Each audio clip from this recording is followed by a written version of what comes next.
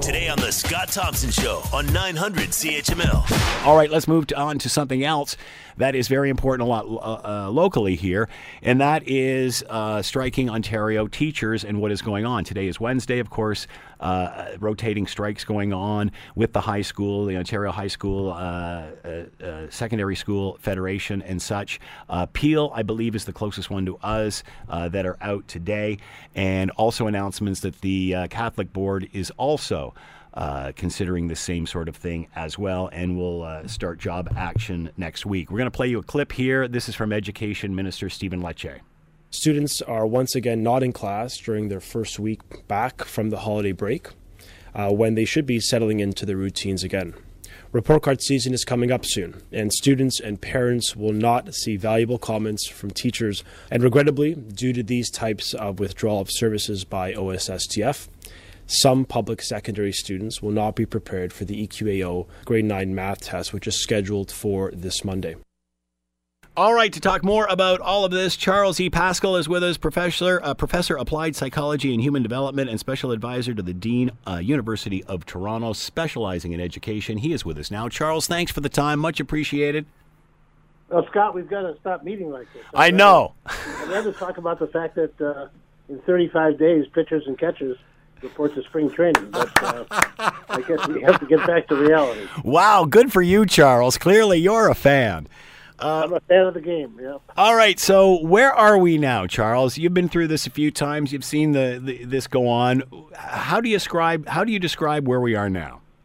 Well, it's extremely frustrating. I mean, my experience, goes back many decades. As former Deputy Minister of Education, I've seen it from that side as well as all different sides. As a professor. So, my sense is that unless the government basically deals with the biggest elephant in the room, which is class size, unless they go back to where it was and take that off the table, they basically imposed this months and months ago. And the lived experience of students and their parents, has taught them this is not good for high quality education. So unless the government actually takes a big step backwards, this is probably going to escalate. I'm sorry to say the minister keeps doing bait and switch regarding what the real issues are. The big issue is really class size. Everything else could be easily discussed and settled. And we also have to remember, Scott, that, we haven't had province-wide strikes. The minister talks about strikes every 3 years. There hasn't been a province-wide strike since 1997. So that's now, I guess, 23 years ago. And finally, all of the federations, including Electa, which is, threatening action beginning this coming Monday, the federations receive from their members 95% and upwards for a strike mandate. So you got to remember, these teachers are not, rabble rousers. These represent, the average, whatever the average Ontarian is, who basically have a job that is a bit of a calling, and they want to be able to adapt to the individual differences of their students. And class size matters big time. I absolutely love the teachers, but I have a different feeling on the unions that represent them. And because, as you said, this is all about class size, and it appears, and again, as we've talked before, I'm old enough to have lived through these, and now I'm watching my kids go through these. And Charles, I can't ever remember anyone on that side of the table ever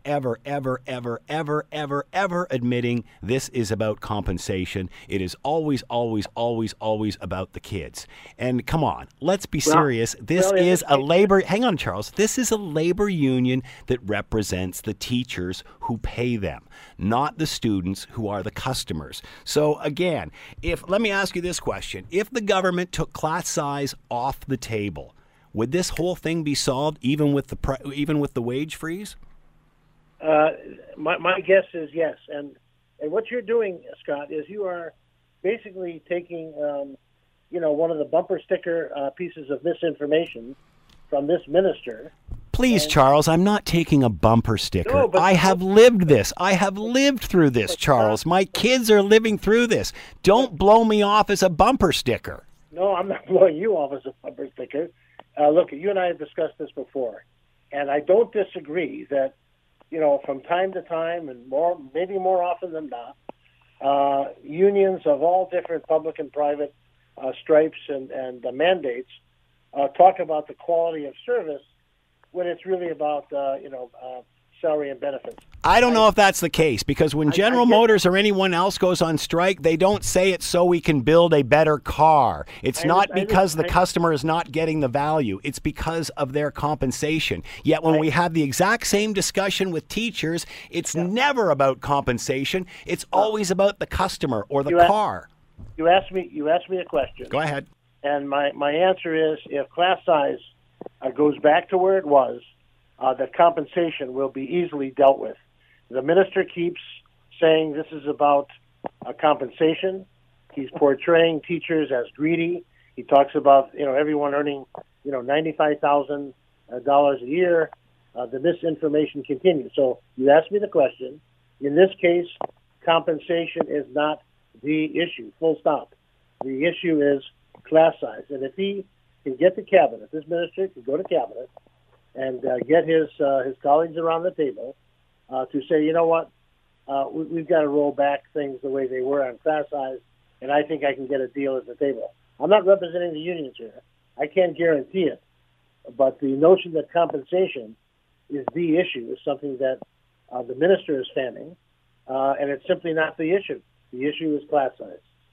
I've had the minister on, and I will have him on again and ask him that specific question. If, in fact, he does budge on the class size, if that is something that can move this forward. That being said, I'm sure his answer will be, we have already done that. We started here and came to there. No, they haven't done. What they've done is they've made something awful a little less awful. And when you have them on, let's have some fun. Why don't you put me on with them? So that point by point, he can put out his, his speaking notes, and he can keep repeating them. And every piece of disinformation and misinformation, let me respond as an independent, nonpartisan, evidence-based professor who's been around for many decades. And I have never seen an education minister since my favorite, William Grenville Davis, progressive conservative minister in the mid-'60s, who became also an education premier. I have never seen a minister of education on a moment-by-moment basis spew more disinformation than this particular incumbent. Never. No one close. Is the union guilty of that? Well, I haven't seen what the union has said, which is misinformation. It's the minister who says they got a framework that was sent over, and then it turned out, no, that's not true.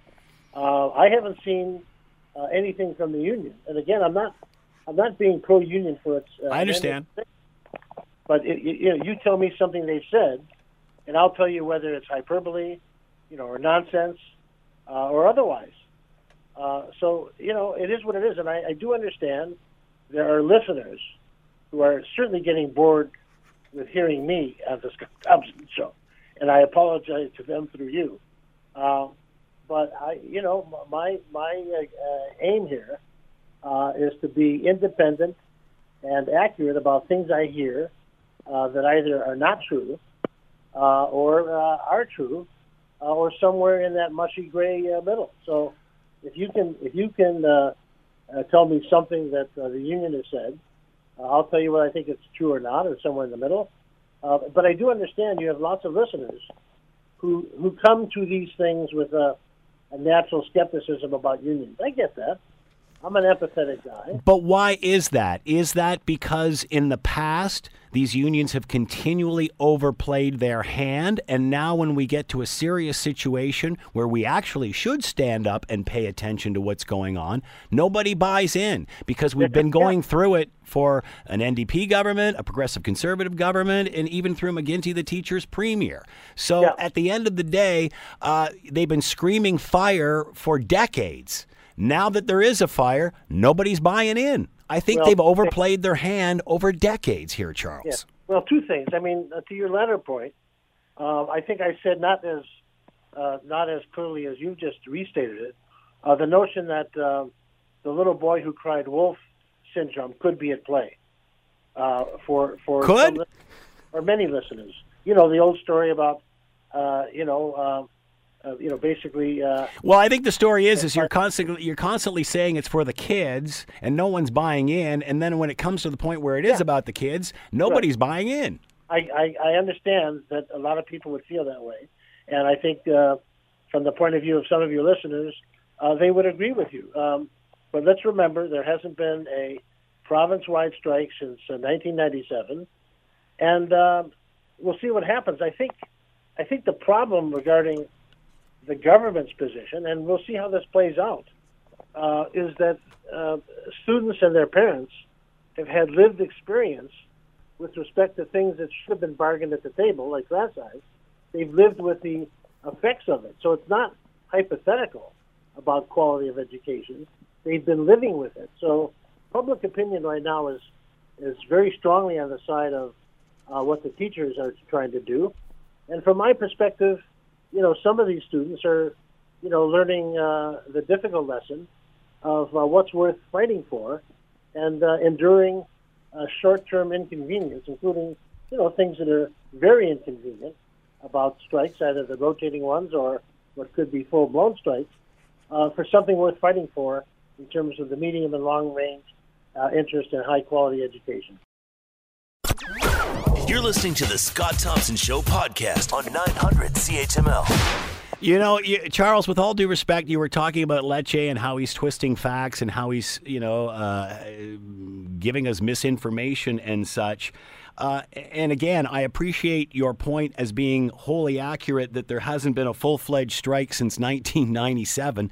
But again, Charles, if there hasn't, what the hell have we all been going through since then? We've been going through the threats of strikes. We've been going through the loss of extracurricular activities. So, I mean, to say that there hasn't been, there's really been no problem since 1997, that's not accurate. No, I'm not saying that. I'm not saying No, that. but to say that there hasn't been a full-fledged strike since 1997, how does that change anything? It still doesn't alleviate what these unions have been putting Ontario teachers and Ontario parents and kids through for decades. But Scott, you made a very good case a few moments ago that, screaming fire for many years sets up a situation where when, in fact, those who represent the teachers are right in this circumstance, and that's where we have to. That's where this has to be discussed. Going back to what has been, the perception of what has been, doesn't deal with the fact that right now, the little boy who cried wolf syndrome may have been at play, as you've described quite well, but we have to take it at this particular point in time. And the fact is that those representing the teachers are fighting for something well worth fighting for. And that's the ability of Ontario's educators to adapt to the individual and diverse interests and talents of our students. That's what's at stake here. Is it time to make as many changes to these unions as it is to government? I had Harvey Bischoff on the line a few weeks ago before Christmas and had the same sort of discussion that I've had with you on this. And especially when the fact that we've been going through this forever, no matter if it's an NDP government, a Conservative government, or a Liberal government. And his response was, and I'm paraphrasing, but he used the word raid. He said, all governments are all out to raid the educational system. That is way too militant for this discussion. And that's been the problem with the elementary teachers as well. So I can understand how everybody's kicking the tires with the Ford government and saying this isn't right, that isn't right. But what are we doing to these unions? Why are they not making the same adjustments? Why is the leadership there not changing? Why is their attitude on fire not changing? Yeah, well, first of all, I didn't hear that quote, and I can send it to you. Yeah, send it to me, and I'll send you a note back if that was said. I think it's unfortunate. It's you don't want to do what is being done to you. And the fact is that one key element. I mean, I think the government should appoint you and myself as a two-person commission. I'm in. But I mean, as soon as you get a union leader that says all governments are out to raid whatever their interest is, I mean, come on. But let's, Scott, those who have the most power right now, those who hold the purse strings, those whom we elect, and this particular minister have been the most disrespectful regarding teachers and the unions. The language that the premier uses and this minister uses to describe those who are in leadership positions and those who they represent. This guy denigrates unions in the most vitriolic language. I feel the same way as a parent that the unions are doing to me. As a parent, I feel the union leaders have the same disrespect for me.